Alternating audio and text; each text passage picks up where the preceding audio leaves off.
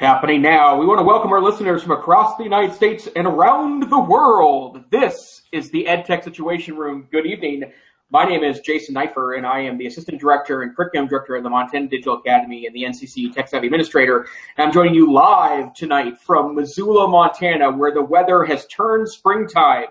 After last week's had to wear long underwear on Monday to walk to work, to 83 degrees last Tuesday, spring has finally sprung. So I'm delighted to join you from a nicely temperatured Missoula, Montana. And joining me as always, Dr. Wesley Fryer. Wes Fryer, how are you doing this evening? I am fantastic, and we may be hit with severe weather in about 45 minutes. This is our radar. We've got 2 tornado warnings to the south of us, and my daughter's like, what? But it's a way south. Dance has been cut short. Normally my daughter, our older daughter, comes home 30 minutes later. So coming to you from Oklahoma City, Director of Technology at the Cassidy School.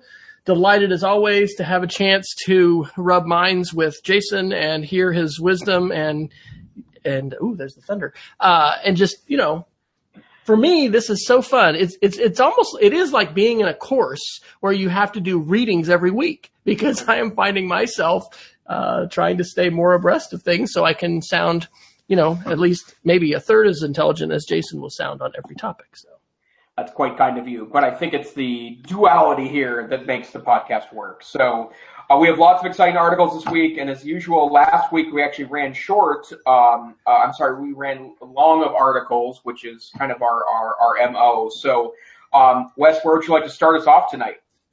Okay. Well, there's a few new ones that I'm going to be dropping in, but let's see. I guess. Let's do the Apple to launch today at Apple retail session. So this is an article from Apple Insider, and this was on April the 25th. And I think I might have said this in the show. I know I've said that we have both an Apple store and a Microsoft store here in Oklahoma City. I think we've had one of the smaller Apple stores nationwide. Well, fortunately, we were one of the first to have a whole new layout. Now, I was hoping they'd be like the Microsoft store that has some of the coolest digital signage, because all up and down the store is like, continuous screens. But I don't have the statistics with me, but it's the largest monitor I've ever seen that's on this one wall. And anyway, this is supposed to start in late May at select Apple retail stores. And what it says Apple is trying to do, and again, this is Apple Insider, so this is a rumor site, but this is coming from credible sources. They're going to do things like Teacher Tuesday to invite educators in and to try to do a lot more informational sessions, to have people using Apple products come and talk and kind of show what they're doing and how they're using the software, and trying to make Apple stores more of a place to hang out. Actually, like Starbucks. Now, obviously, there's not food and drink to consume, so I don't know how all that plays out. So maybe you go to Starbucks first and then you show up at the Apple store. But I think that's great. I've definitely recommended to people who, especially some older adults who want help, to do the Apple one-on-one training and sign up for that kind of thing.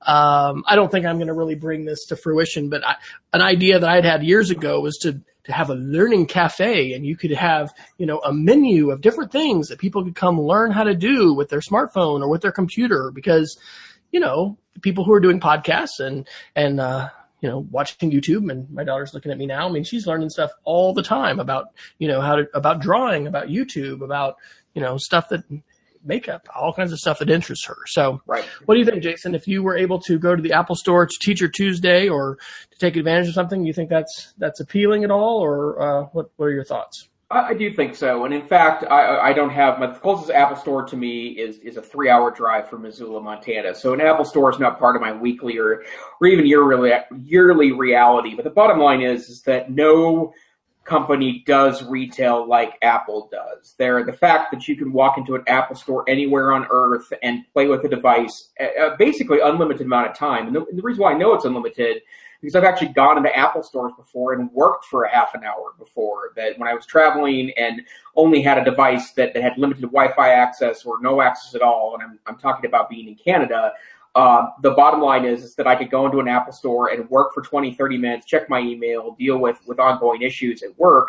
And when I'm done, delete my profile off of Chrome and call it a day. And that's an unprecedented retail experience. Wait a minute. You probably had to be on Safari though, because you weren't able to install Chrome there, were you? One time I was, and other times I wasn't. It depends on how locked down their piece is. But okay. I probably was on Safari a couple of times, but I've been always impressed that they just don't care. Like if you want to go in there for several hours and use the Wi-Fi, they really would prefer that you have a great experience in the store than have someone in one of the blue turtlenecks come to you and kick you out of the store.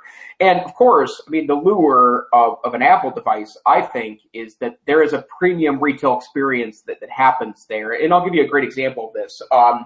2 years ago, I was in Seattle, prolonged stay for a kidney transplant, which we talked about in the past on the show. And for something I could only describe as a completely stupid act, I dropped my iPad on a bathroom floor and it cracked the screen. So I was tempted to not go in. I bought extended Apple Care on it. It was covered, but I felt stupid, so I wasn't going to go in. But I looked on the Apple Store, one of the Apple stores, many Apple stores in Seattle, and found that there was an appointment opening one afternoon at the Apple Store. And I went in, and not only did they not make me feel like an idiot for dropping my iPad, I left there 30 minutes later with a brand new, not even a refurbished, but a brand new iPad for $50, which was their exchange policy at that time, and I got a refreshed iPad. Oh my gosh. And there wasn't any judgment about it. The gentleman was super nice. He asked me a couple questions. He just wanted to know how it broke, because that's a little known fact about Apple is that sometimes you can actually go in and say, even if you did something that's not covered by their warranty, if you do it, sometimes they'll take it just because they want to see the device after you did whatever stupid thing that you did. I know for a fact that new iPhones, if you happen to dunk yours in water and it shorts out, they will take some of those in exchange just because they want to see what a dunked iPhone looks like in the wild. And that notion of customer service is really unprecedented anywhere else in the computer industry. And the fact they want to extend that by making the Apple Store a cool place to hang out, not that it isn't already a cool place to hang out, but they're extending that ethos. I think that's an incredibly smart marketing concept on their part. And here's a connection to the classroom, as we do here at the EdTech Situation Room. Thinking about tech support and how we provide that in schools, we've talked about the idea of a Genius Bar. We have BYOD, but not mandated or whatever at high school. So it really varies, but a lot of kids having devices, but as more students bring devices, and as more teachers are relying on that, and if at some point that changes where there's some kind of a requirement, a Genius Store sort of approach where students are able to bring their devices or teachers and able to get help has a lot of power. And I was interested that Apple, for our newly designed store, has changed their rules, because you used to always have to have an appointment or you couldn't see an Apple Genius. Now there's this massive screen on the wall. In fact, I think I might have a picture I can put in the show notes. And then they've got all of these little stools. Peggy George is in our chat room tonight, and she is saying she's hoping they'll have more than just these wooden stools. They've got actually shorter stools. But anyway, you can just go up and get on the list. Sometimes I've had to wait 30 minutes. Sometimes I just waited 10 in order to see somebody. But it's pretty interesting, and this idea of where do I go to learn new stuff and also to get my stuff fixed. Obviously, they've got a unique mix going there with their devices and all of the profit that's made.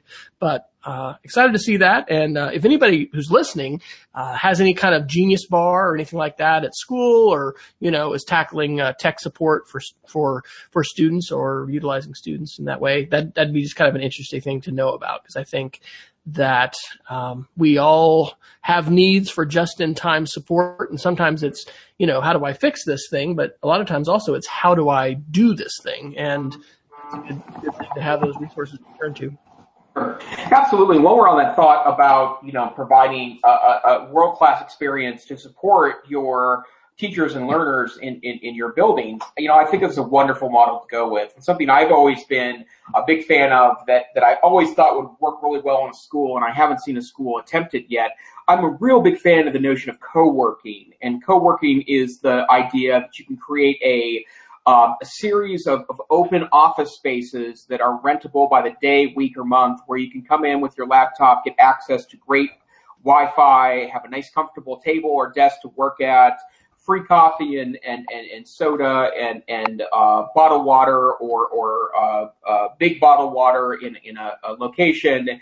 And it's essentially the coffee shop, but in a supported area where you don't have to feel like you need to lock your laptop to a table. And in fact, I've been to co-working spaces in probably, I think now, almost double-digit numbers of communities across the United States. I've always thought the co-working space model could be a really amazing way for a school to open up a space after school from like 2 to 7 p.m., for example. You have a staff member available. You have students to provide tech support. And I'd like to see teachers and students both utilize that kind of space where, there's a big urn of coffee, there's beautiful Wi-Fi, there's good, comfortable seating, and there's kids coming in and out, there's tables they can work at. Kind of what I think a lot of librarians are trying to turn the school library into, that those librarians that are noting that you could be mixing books and collaborative working spaces in one location. A co-working space in a school makes a lot of sense, and that's what I think Apple is essentially trying to create here.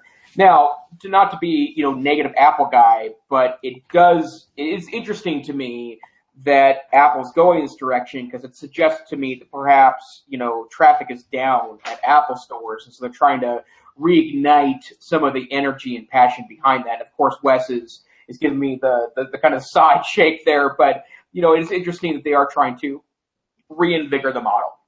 Well, this is the innovator's dilemma, right? When you're on top of your game, it's a big challenge to continue to innovate and figure out how to not just, stay still. And, anyway, that's what Clayton Christensen, I think, has written about the innovator's dilemma. So I'm glad to see them hopefully continue, hopefully they'll continue to innovate and be creative. And I love that idea of co-working.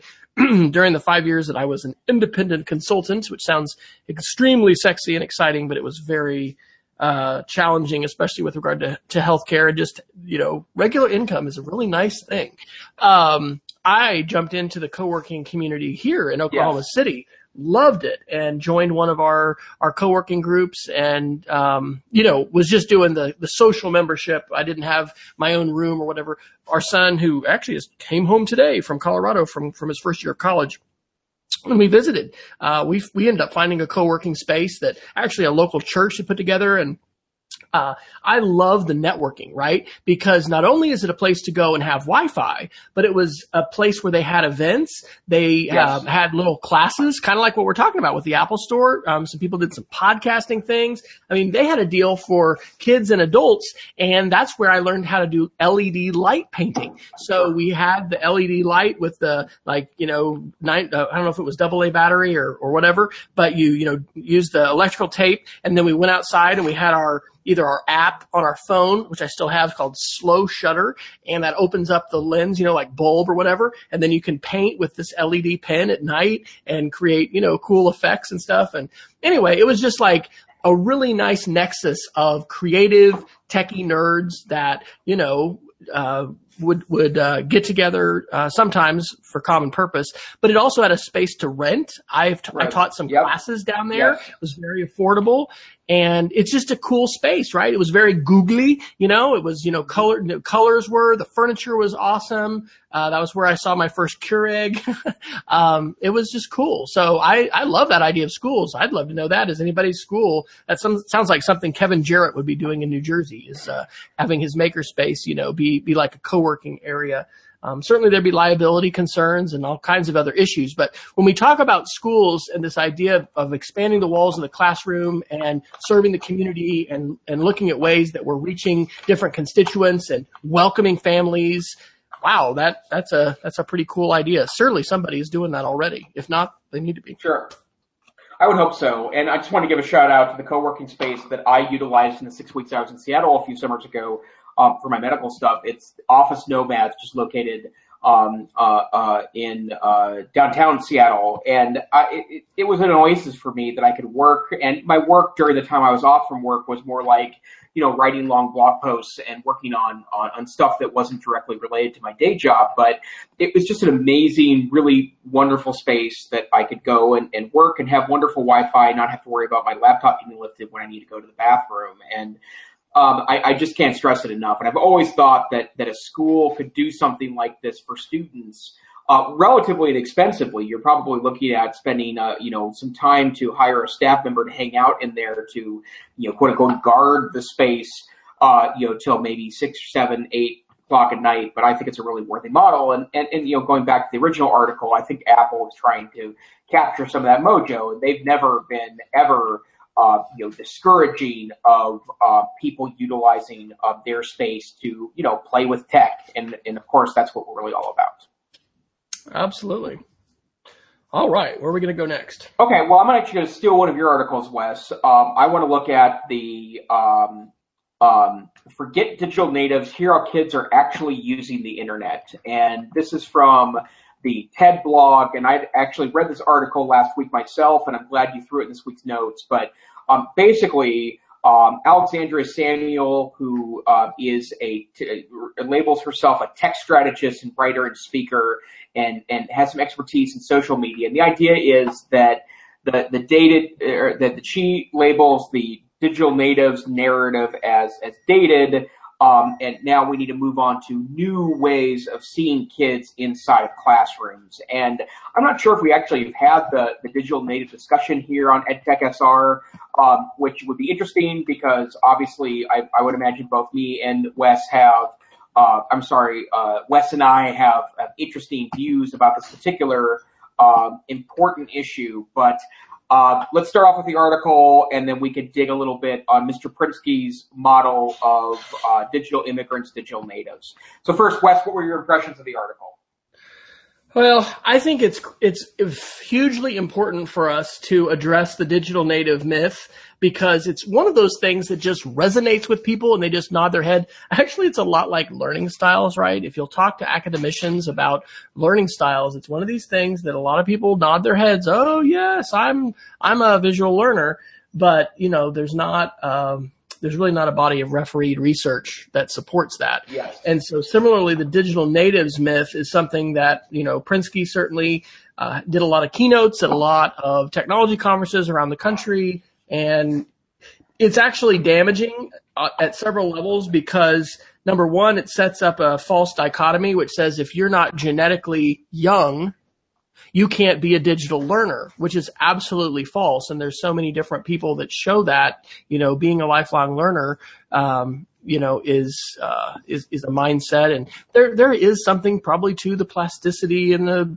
flexibility. And some people are going to be, more easily learning in a navigational way rather than having a procedural. I think that's a better dichotomy to think about navigational learning versus procedural. But I think that we can learn to be more navigational. And, I'm glad to hear this continuing to be discussed because with a lot of people who are not technical, this is used as an excuse to say, I'm not in that generation and therefore I get a pass, not to be a digital learner. So I'm glad to hear this continuing to be discussed because I think it's one of these things that's going to be with us for a long time, and it's worth taking out. And especially this article, I may drop this in as well. I mentioned Susan Bearden last week. I got to see her session at the Atlas conference about resources from the U.S. Department of Education, and they have come up with a big change for their recommendations for families of preschoolers, and that is that all screen time is not created equal, right? Consuming together, reading together, making something, that's different than just consuming. So I think these things are definitely worth revisiting because there's a lot of people who may hear this and nod their heads, but maybe not think as deeply as they should about these issues. So did this article bring out anything new for you on this subject? It did. And to be clear, I've been railing against Mark Prinsky since he released this notion in 2001. I should say that not railing against Mark Prinsky. I've heard him speak a couple of times, and he's a smart guy. And I'm pretty sure that, in fact, if Mr. Prinsky, if you'd like to come on and defend digital native, digital immigrant dichotomy, we'd love to have you as a guest. Rest assured. But the bottom line is that I've always thought it was a bankrupt notion to tell professional teachers who are smart, thoughtful professionals that they are essentially incapable of dealing with technology as much as someone that is a relatively novice learner. And so that I've always approached that with some suspect, because I've always felt that dichotomy was both unusual and not productive in thinking. But I think that, other than the fact that there's no research behind it, this article has been cited tens of thousands of times. Google Scholar says that Pritzky's original article in 2001 on digital natives has been cited 17,274 times. So we know that we're talking about an often repeated notion, and what I would call the mythology. But there are a couple of really interesting claims in the article that I think are really important. One of them is that digital orphans, the idea of what this article is noting of what digital natives really are, have grown up with a great deal of text access, but have had almost no guidance. And I think that is something that I personally am extremely concerned about. That I think that in a lot of cases, because some people believe that as they were an immigrant, or I should say immigrant to technology, that they weren't able to really guide students appropriately. We gave up many opportunities to step in and be adults on behalf of conversations related to technology and the kids. And when Wes and I talk about all the time that you should be having conversations in your schools about X, Y, and Z, part of the context of that is that we think that smart adults, whether you understand the technology or not, I think you probably understand more than you think you do, but whether you understand the tech or not, you need to be striking conversations with your students about how technology impacts both your content area and the more broad notion of society. And the fact that we have so many students that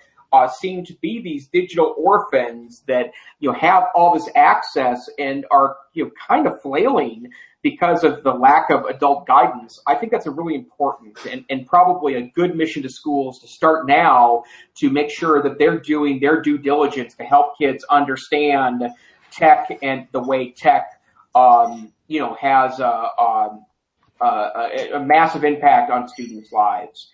And then Martin's in the chat room and just chimed in with research behind what? I think we're talking about just the digital native research, right? Not having much research on that basis. Yes, and in fact, I have a citation that I can throw in at some point about that in particular. One of the things that I think is really critical is that the digital immigrants, digital natives notion has really no research basis to it. And in fact, every time there's been a research review of that, they can't find anything that would suggest the digital natives dichotomy to be true. The other one that I would also say is an interesting comment from that article is that the kids that are super tech savvy, it's because adults have stepped in and mentored them well in that process. And I'm thinking about, the Adobe experts that step in and teach, not everything about the Adobe suite, but teach just enough to make a kid dangerous, right? Inside of that dichotomy. And suddenly kids are empowered to build and learn more. And I'm not saying that teachers are responsible for everything, but they have an extremely powerful platform for sparking creativity among students. So, I think this article does a good job of drawing a more reasonable dichotomy between adults and students in regards to technology, skill, and savvy. Agreed. Hey, Jason, is my audio cut out for you? Nope, you sound good. Okay. I reduced my, it was cutting out a little bit for Peggy, so don't hesitate to interrupt me. I adjusted my bandwidth down a little bit. My family is now tethering, so they know to go to cell phone tethering when Dad's on for his show, so there we go. Awesome. Okay. Well, I'd like to take us, if I could, to an article that just blew my mind today. And I actually got this from my Geek of the Week podcast that I'm going to share at the end. But this is crazy. This is is this real? So everyone, what do you put on your foil hat or whatever when you're going to get ready for conspiracy? Is that what we do? Okay. So put it on. ZDNet, May the 3rd, 2017. Hundreds of privacy invading apps are using ultrasonic sounds to track you.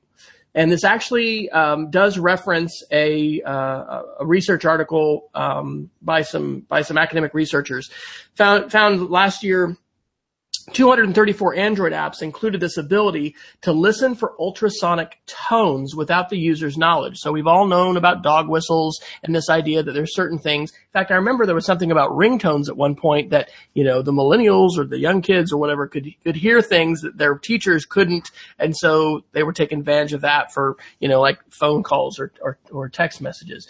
My daughter's paying attention now because she's like, what is that?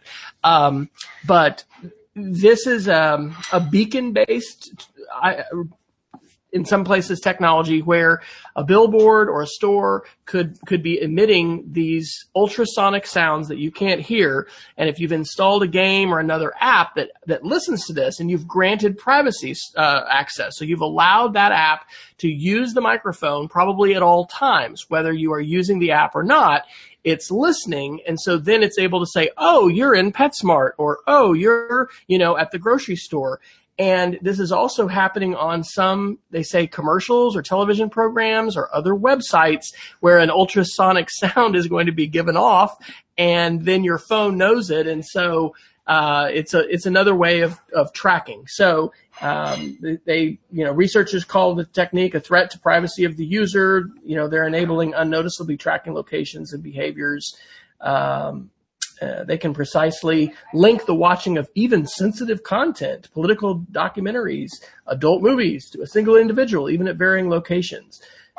So one of the things that we definitely need to be aware of privacy, but just the proliferation of malware of any kind, I think every one of us as a home user and then also at school, maybe I mentioned this in the show last week, we need to be able to readily wipe our devices, put in a pristine, clean version of whatever operating system, and then start over. And it's actually also, I'll just wave my Apple flag. This is an Android-only problem right now. That's not something that's been reported on the Mac platform. So, Jason, does this surprise you, or have you been,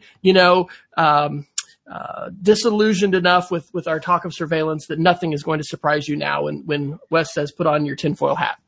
Well, first, it tells me that I probably do need to have a tinfoil hat to wear during the show, but I'll work on that for future weeks. But the other piece of this is that it doesn't surprise me, not because I'm worried about my privacy from a government standpoint. I'm worried about my privacy from a commercial standpoint. And the fact that you mentioned, businesses in context of people want to know more about me so they can sell me crap. I mean, I think that's the bottom line here. And while I think we need to be certainly concerned about the government listening and tapping in on things and kind of a Snowdian style analysis of things, right? Like I don't think that's inappropriate or even outside the realm of possible. But the bottom line is what's going to drive these technologies is commercial application. So I'm not surprised, because I think that I think companies are ruthless and they want to sell us stuff. And so, yeah, I'm not surprised at all. And you do mention, and I'll say you are correct about this. I almost called you Martin. Sorry, Wes and Martin for that matter. But the bottom line is that the Android platform does allow the freedom to do that kind of stuff, where Apple would probably cut them off at the pass. And, call out app makers and manufacturers that are using the devices in a way that freaks people out. If you need any evidence of that, witness the New York Times expose on Uber's CEO a few weeks ago that said that when Tim Cook found out that Uber was using some pretty sneaky stuff that was off the books in regards to their iOS app that was tracking even after you deleted the application, Tim Cook called the CEO of Uber into his office. Imagine getting a call to say that Tim Cook needs to see you immediately. And you get a sense then of, how seriously I think they take, don't mess with their app architecture. And I think that's an interesting phenomenon. So no, I'm not surprised by that development at all. That's a great story about Tim Cook. Wow. I hadn't heard that. So I think we need to be concerned about it. And again, it goes back to the fact that, at some point, I would think this discussion has to come to a head, like some sort of, in the same way that the airlines are now facing increased scrutiny due to the situation regarding the doctor passenger that refused to get off the airline and was, ultimately dragged off violently from an airplane, and now we hear stories every single day about X, Y, and Z airline mistreating passengers. I think that's going to lead to better customer service from airlines. At some point, there's going to be a critical mass of these stories of people, that probably should have known but didn't. That their privacy was being violated in a way, perhaps to build commercial value. And enough of those stories happen that creates a critical mass to where we start fighting back as organized consumers. Absolutely. Peggy has shared a link. I just retweeted it, and she put it into our chat for this is Kim Commando, my mother's personal tech Yoda that she listens to on the radio all the time and reads her newsletter. The article is, and I'll put this into the notes, have one of these smartphones, your bank details, passwords, and photos could be stolen from May the 10th, 2017. And reminders that, Android users, especially those that might root their device, not be using the App Store, are at risk. And I don't know. Are you guys, does any of the security stuff affect what you do with your students? And have you guys been impacted at all with security? And maybe you don't even want to answer that because that may be too close to home, but let's just be more general as far as Montana with other tech directors. Are you seeing these kinds of security issues affecting, what tech directors in Montana are doing, or, what's happening in schools? Or is this something that's still sort of out in homes and we know it's happening with identity theft, but it really hasn't impacted us at school much? There have been a number of instances that have been reported on in the Montana media where privacy was an issue due to user error. And of course, last week's Google Docs, malware explosion did impact a number of schools in the state of Montana, like they did everywhere across the United States because of how. But that didn't actually do anything, did it? I mean, wasn't it just like it spread, but it didn't really deliver a payload? From my understanding, yes, it was self-replicating, but that really was the extent of the risk of the malware. But I have heard some instances where some things have dug in. I haven't heard of any open instances of this, but I'm pretty sure that ransomware, the concept of a piece of malware installing itself and demanding X amount of money to get access back to critical files, has probably impacted a district.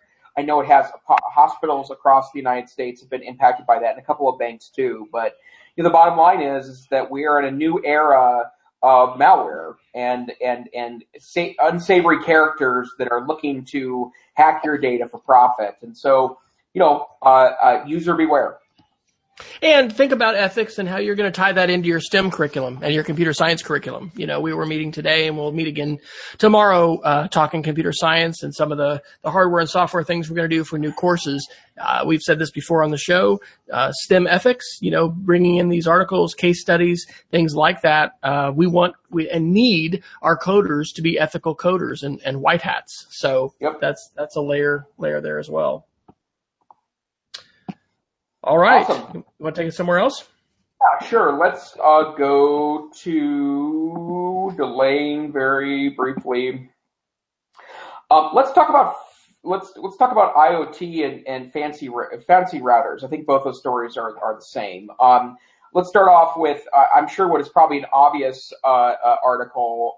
May 9th CNET article talks about how Amazon Echo is still the dominant home assistant over others like Microsoft and Google. What's interesting about Microsoft is that I think they're working on a standalone Cortana assistant, but Google, of course, has the Google Home, and it's something that I will say that I wouldn't say it's changed our lives, but my wife and I, between the two of us, use it every single day, and we're starting to slowly and surely put on smart plugs around our house. We're up to 4 now, where we can turn on and off various devices using either our voice or applications on our phones. And the reason why we like using those is because you can set an automatic off time. So, for example, if I turn on my entertainment center and I decide not to turn those off after I'm done, or I only turn off a screen, after 3 hours, my entertainment center powers itself down as to save energy. And there's something I want to do. In fact, I'm going to borrow, I don't know if Martin's still in our chat room or not. He's got one of those kilowatts, the little thing you plug in that measures the amount of power that's being sucked up with a device, a pass-through power device. I kind of want to see what one of the smart plugs utilizes all by itself, because it does stay powered up to stay connected to the Wi-Fi. But our house, with my wife's blessing, I might add, which is very important, our house is turning into a smart house as we are putting more and more and more stuff on those networks. But of course, and I see Wes grimacing, the bottom line is we put some trust in the 2 or 3 vendors that we utilize in order to put those things together. Yeah, keeping in mind, for security. My wife and I on Sunday went to see 4 different open houses in our area because that's a thing she loves to do. We're not in the market. It's always interesting to see. And one of the realtors talked about the smart home features and anyway, I was just kind of grimacing because I was like, and are you going to say the word security at all? And it was just like, and it's just going to be so wonderful when we have all these things that are connected. And maybe that's going to add some convenience to your life, but yeah. I don't know. I don't want to just make this the security show. I probably sound like a broken record, and I'm going to get kicked off the show for saying security too much. But I'm glad to hear that you've got faith. And are you investing in Google, I would guess, specific IoT devices? Yes, all of our IoT devices but one plug right into the Google Home. And I will say, and it looks like Apple's dealing with this now, and the other article that I think you posted for this week, Wes, is that the good people at Apple Insider are reporting that Apple's finalizing their design of their Echo rival that's based on Siri, and I think it's really smart for Apple to go in that direction. I think that at one point that philosophically they were more about IoT device, the phone being your IoT device, right? You talk to Siri via your phone, and your phone is always with you theoretically, and so you're going to then smartly put Siri in the place with the device you carry with you. But I think that Amazon has proven quite definitively that the Echo can be the device that you talk to, whether it's your phone or not. And so I think that the idea of a standalone device is really important to the future of these intelligent personal assistants in the home. 2 items from the chat room. Peggy pointed out that the article, the Kim Komando article, is not talking about malware that installs on Android. It's actually a built-in vulnerability, which they estimate up to 45% of Android users worldwide are affected by this now. And so that's why she's saying, does your phone have it? And it's another reason to be updating your device. That's a good thing. Apple gets these high percentages of folks that tend to get to the latest, operating system pretty quick. And anyway, check your Android phone, because you may not have downloaded malware, but you just may need to update your system. And then Ben Wilkoff has just put in an announcement talking about Internet of Things and home assistants. The Echo Show. This will be released on June 28th. Echo Show brings you everything you love about Alexa, and now she can show you things. Watch video flash briefings in YouTube, see music lyrics, security cameras, photos, weather forecasts, to-do, shopping lists, and more, all hands-free. Just ask. Actually, doesn't this sound a little bit like my smartphone? Sounds like, since, Amazon had a poor experience with phones. Interesting that they're wanting to put another screen in your home and then be able to have some control over the content that is streamed there. Wow. And the other thing I would say about that, the reason why I had noted about that, the new Echo Show, was that a lot of tech blogs make fun of that there didn't seem to be a real reason to have a video screen Echo, other than the video conference concept. And then I've seen some people that are not, A-level tech bloggers that have said that they wouldn't mind an extra screen in the kitchen, for example, to watch videos and things. So I think there's probably more market there than maybe meets the eye, but certainly an interesting concept. And Amazon's unafraid to put out things in the market that may fail. Remember, witness the Kindle phone or Echo phone or whatever they're calling the Amazon phone. The Kindle phone was a flop by every stretch of the imagination. Even though it had some interesting and unique features to it, it died. So Amazon might be putting out something that's eventually not going to matter. In this series of articles, you mentioned fancy routers, and we've got those in number 7 of the show notes now. Wired Magazine, April 13th, your home's next must-have accessory is a ridiculously fancy router. And then an article called The State of Security in the Connected Home by Luma, who is a manufacturer of one of these smart routers like the Google router that Jason has. And that was on their Medium blog from back in November of 2016. I did quite a bit of reading, I think last week about this. I was just actually telling our son the way we have our Wi-Fi set up is we've got the air capsule, Apple router, whatever, time capsule thing, the fast one. And we've got another one upstairs that is an extender. But based on the reading, that actually can slow down the speed for people connected to that secondary extender, maybe half as fast. Because it could be just using one radio to both, send and receive. So what these fancy routers do is set up a mesh network. I think Jason's talked about this before. It intelligently configures itself so that it is going to allow faster internet. Some of the reviews I read were saying that the Luma, was quite a bit faster even than what Google has. I think it's about $400 though for 3 of these things. So we don't have that cash just laying around. So we're not ordering that, currently. But the idea of an app and being able to have some, quality of service prioritization. Hey, it's time for the video conference. It's time for, whatever. We're all going to watch a show in the living room. Being able to do that on an app. Limited utility for us, like being able to cut off Wi-Fi. Not as big a deal with our teenagers because they have our phones. Like I said, they're tethering now when we're on the show. But do you still feel good about your Google router purchase? And are you telling other people about that, Jason? I am, and I'm hoping they'll go down in price at some point. I'm actually using an older Google router as my second node in the house, and it's a little wonky. And so what I'm hoping happens is that the price goes down in the Google Wi-Fi because I'd like to pick up a second, maybe a third.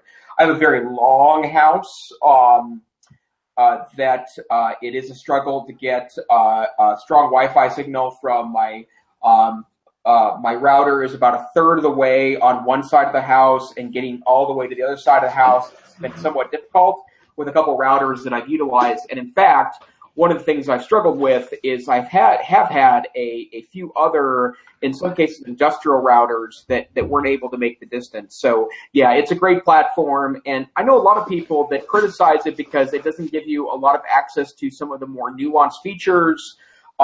It's got very basic quality of service things. You have to use a mobile app to manage it. But so far, I haven't found that to be any real limitation.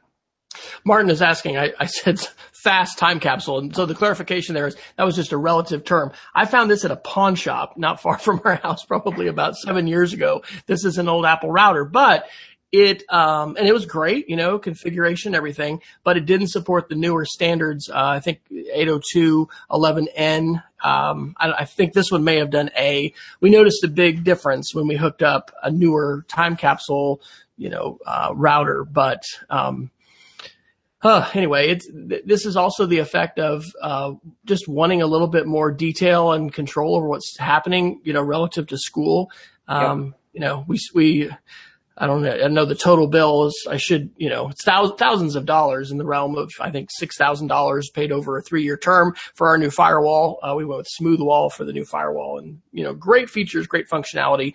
So it's, not only is it handy, but it's also important from a security standpoint. And I guess that's one more thing I'll say. The article in Luma came in November after we had the Mirai botnet attacks, which was the largest denial of service attacks that happened on the internet to date. And a lot of those were done because of this Mirai script that people could download and then, allow people's webcams or refrigerators or smart TVs or other kinds of things in their home to become part of an attack. And so part of the world we live in is we buy things like routers like we would an appliance, and we just kind of set it on the shelf and may use it for years and years and never touch it and do anything with it. But actually, it's an important piece of the computing landscape and needs to be updated and to have vulnerabilities and things like that patched as well. So these smarter routers are designed to do that, to automatically have patches apply.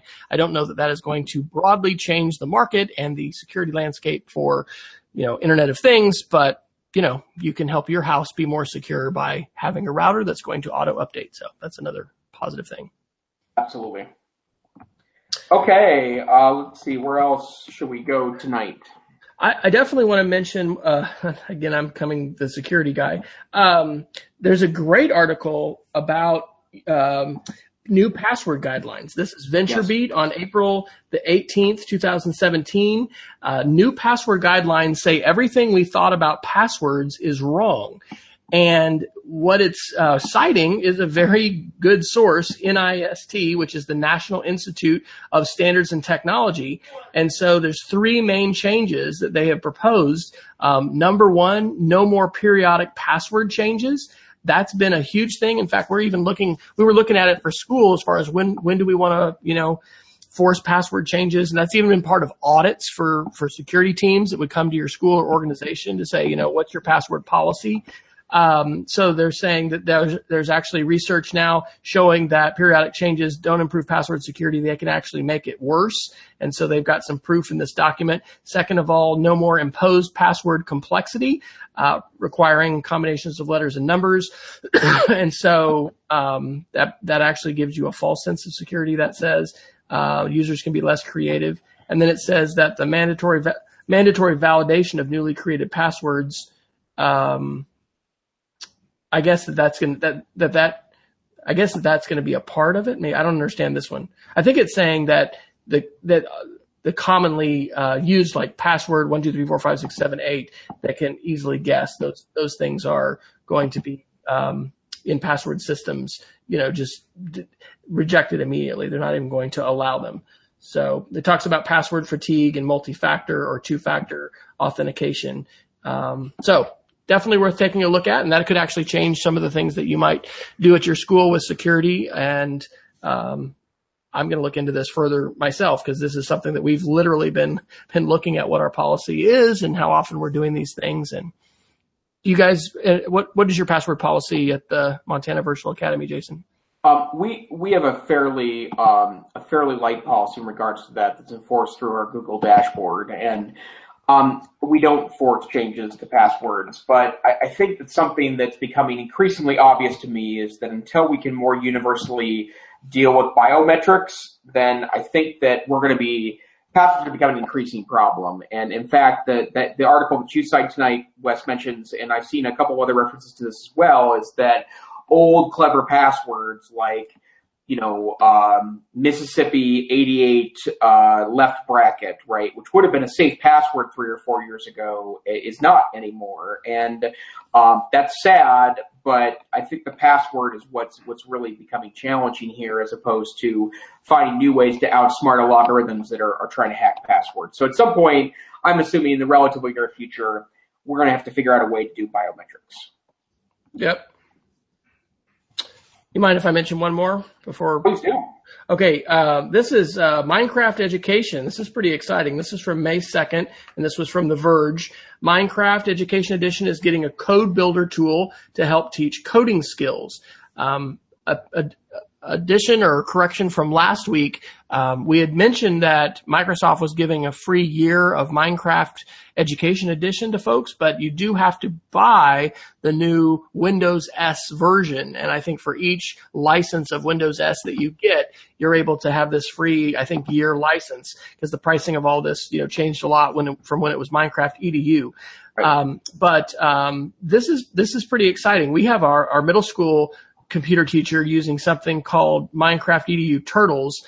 And actually our daughter, 7th grade daughter, really enjoyed doing this, where you're writing code that makes the turtle, do different things, whether that's mine, or she made one, I think, that creates a tree, but it allows students to learn coding and computational thinking within Minecraft. And so I'm interested to check that out further. I don't know whether that will push us over the edge to say, yes, we'll sign up for this, just like Adobe and everybody else who wants to have cloud-based software and have you license it and pay every year versus you own it, forever. But the video is definitely worth watching, and it's called Introducing Code Builder for Minecraft Education Edition.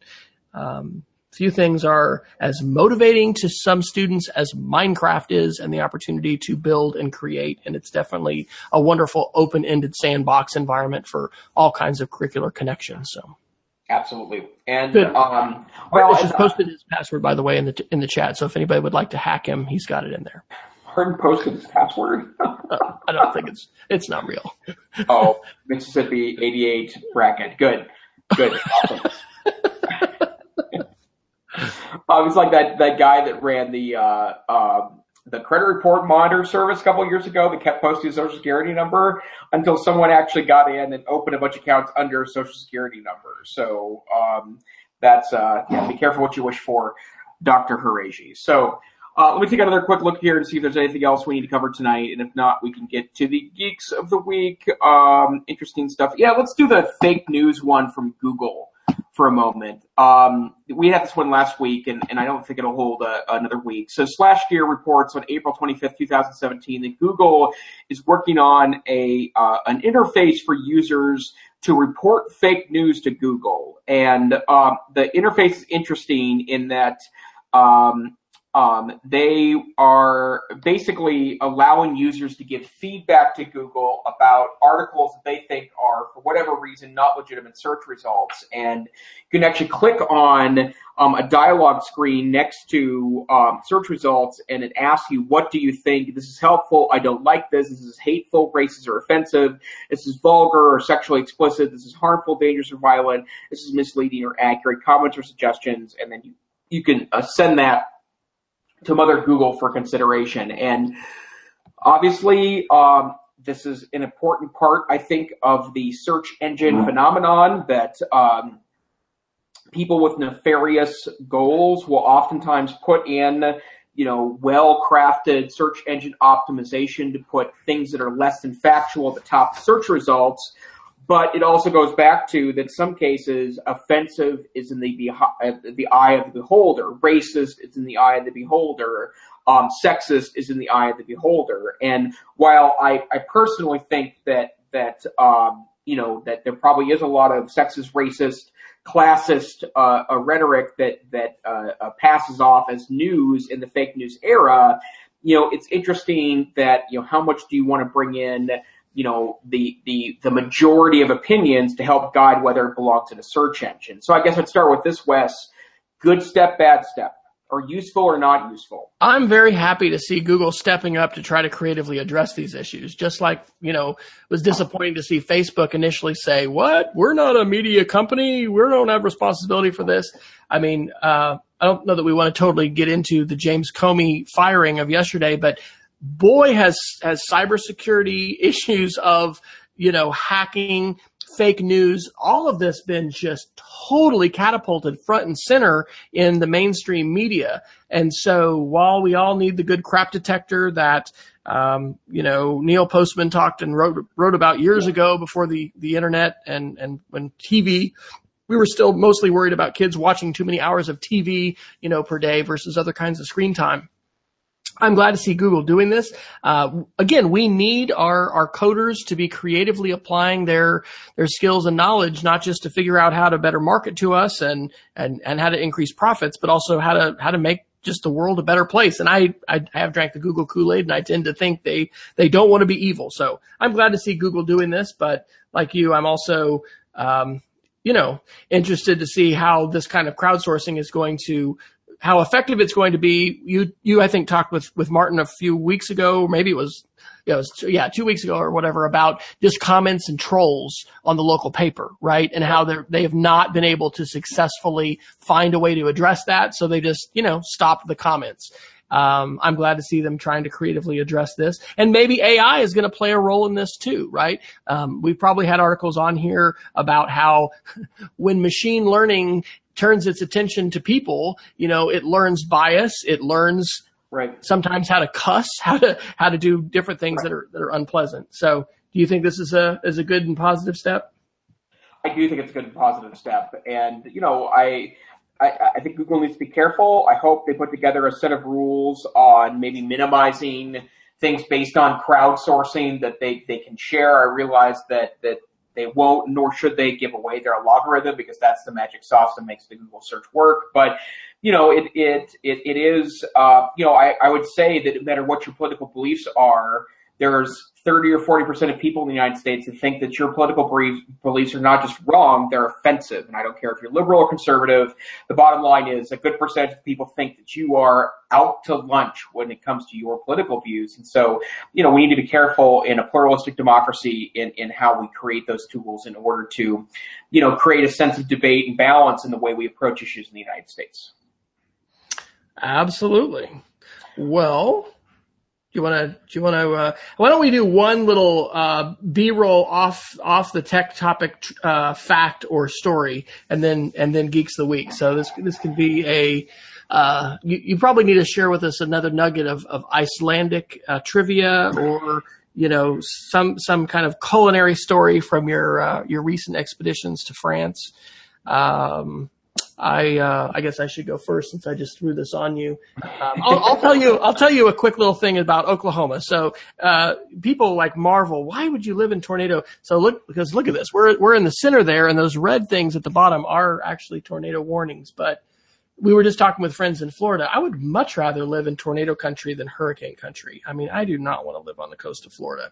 But May is historically the month of the most tornadoes, and we're thankful to have great warning systems and great tracking, and and also apps like this. Here it is. This isn't a Geek of the Week, but the app Storms.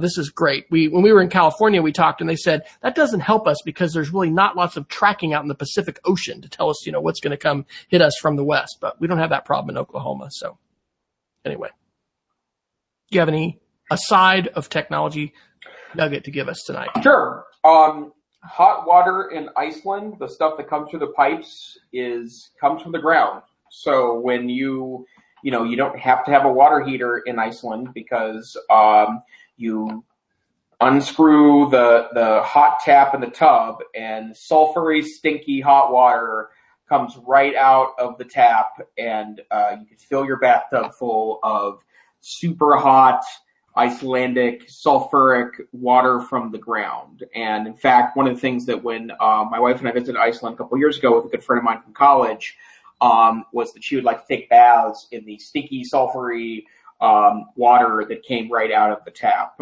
And there is a spa basically in every neighborhood, full of hot tubs and I can't think of the word that I'm thinking of right now. Saunas and when hot water comes from the ground. Geysers. Geysers is also it. Why can't hot pools, springs, hot springs? Hot springs. There we go. There's hot springs in basically. Hey, look at that. See, ladies and gentlemen, if you are listening to the audio, you didn't benefit from the Pictionary high quality visual. Jason back and forth, right? Yeah, it's like it's coming out of the ground, but it's one of the things we love about Iceland, and something that we really want to do is we went in August.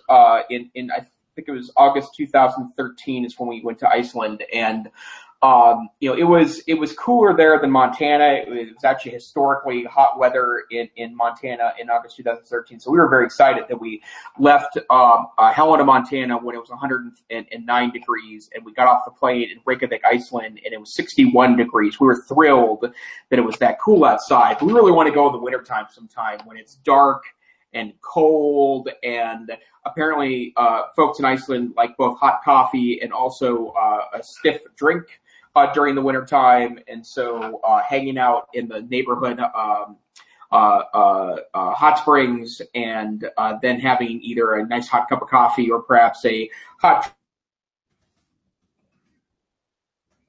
drink that has we love Iceland. I think Iceland's been maybe one of my favorite trips. Awesome. All right. I go first for geeks, or you want me to? I can go first. I want to share with you tonight, hands down, my favorite tech bag. I get asked this a lot. I carry around one of the 511 tactical bags, and I own 3 now. That these are bags that are really not intended for geeks. They're intended for people that like to carry around concealed weapons. But 511 Tactical is a manufacturer of tactical equipment intended for outdoors people, military folks, police, But a couple of years ago, after a ton of research, I bought a 511 tactical bag that was it was the Rush 24 backpack. And what I liked about it, and a bag is very important to me when I travel. My bag is my office, so I need to be able to carry my laptop and equipment I need to be able to be productive anywhere around the world in that bag. And since that time period, I've purchased two others. I have a what's called a Rush 12 bag that actually I bought off of Martin Horaci, who I think might still be in the chat. When I say I bought it, I've seized it from him. I've not actually paid him any cash for that bag yet, so I'm sure he'll remind me of that sometime soon. And then I recently picked up the Rush 12 bag, which is the bag I'm going to carry daily to Europe with me. It's not going to be my backpack, because I think I'm going to buy a 511 tactical rolling duffel bag to be my permanent bag. But these bags can go through shocking amounts of damage and don't seem to take any damage at all on them. They're machine washable. They have the MOLLE system on the outside, which is the webbing. You can add things to. I like just to stick pens and occasionally maybe a headphone or something on there. But if you're looking for a nice quality bag, I put two links in the notes today. And by the way, you can get all the links to the articles of everything we talk about EdTechSR in our website, edtechsr.com, where we post our linked document that we use to communicate back and forth. You can often have links that we didn't have time to go through, but a link to the 511 Tactical store, and then also the the Amazon.com store.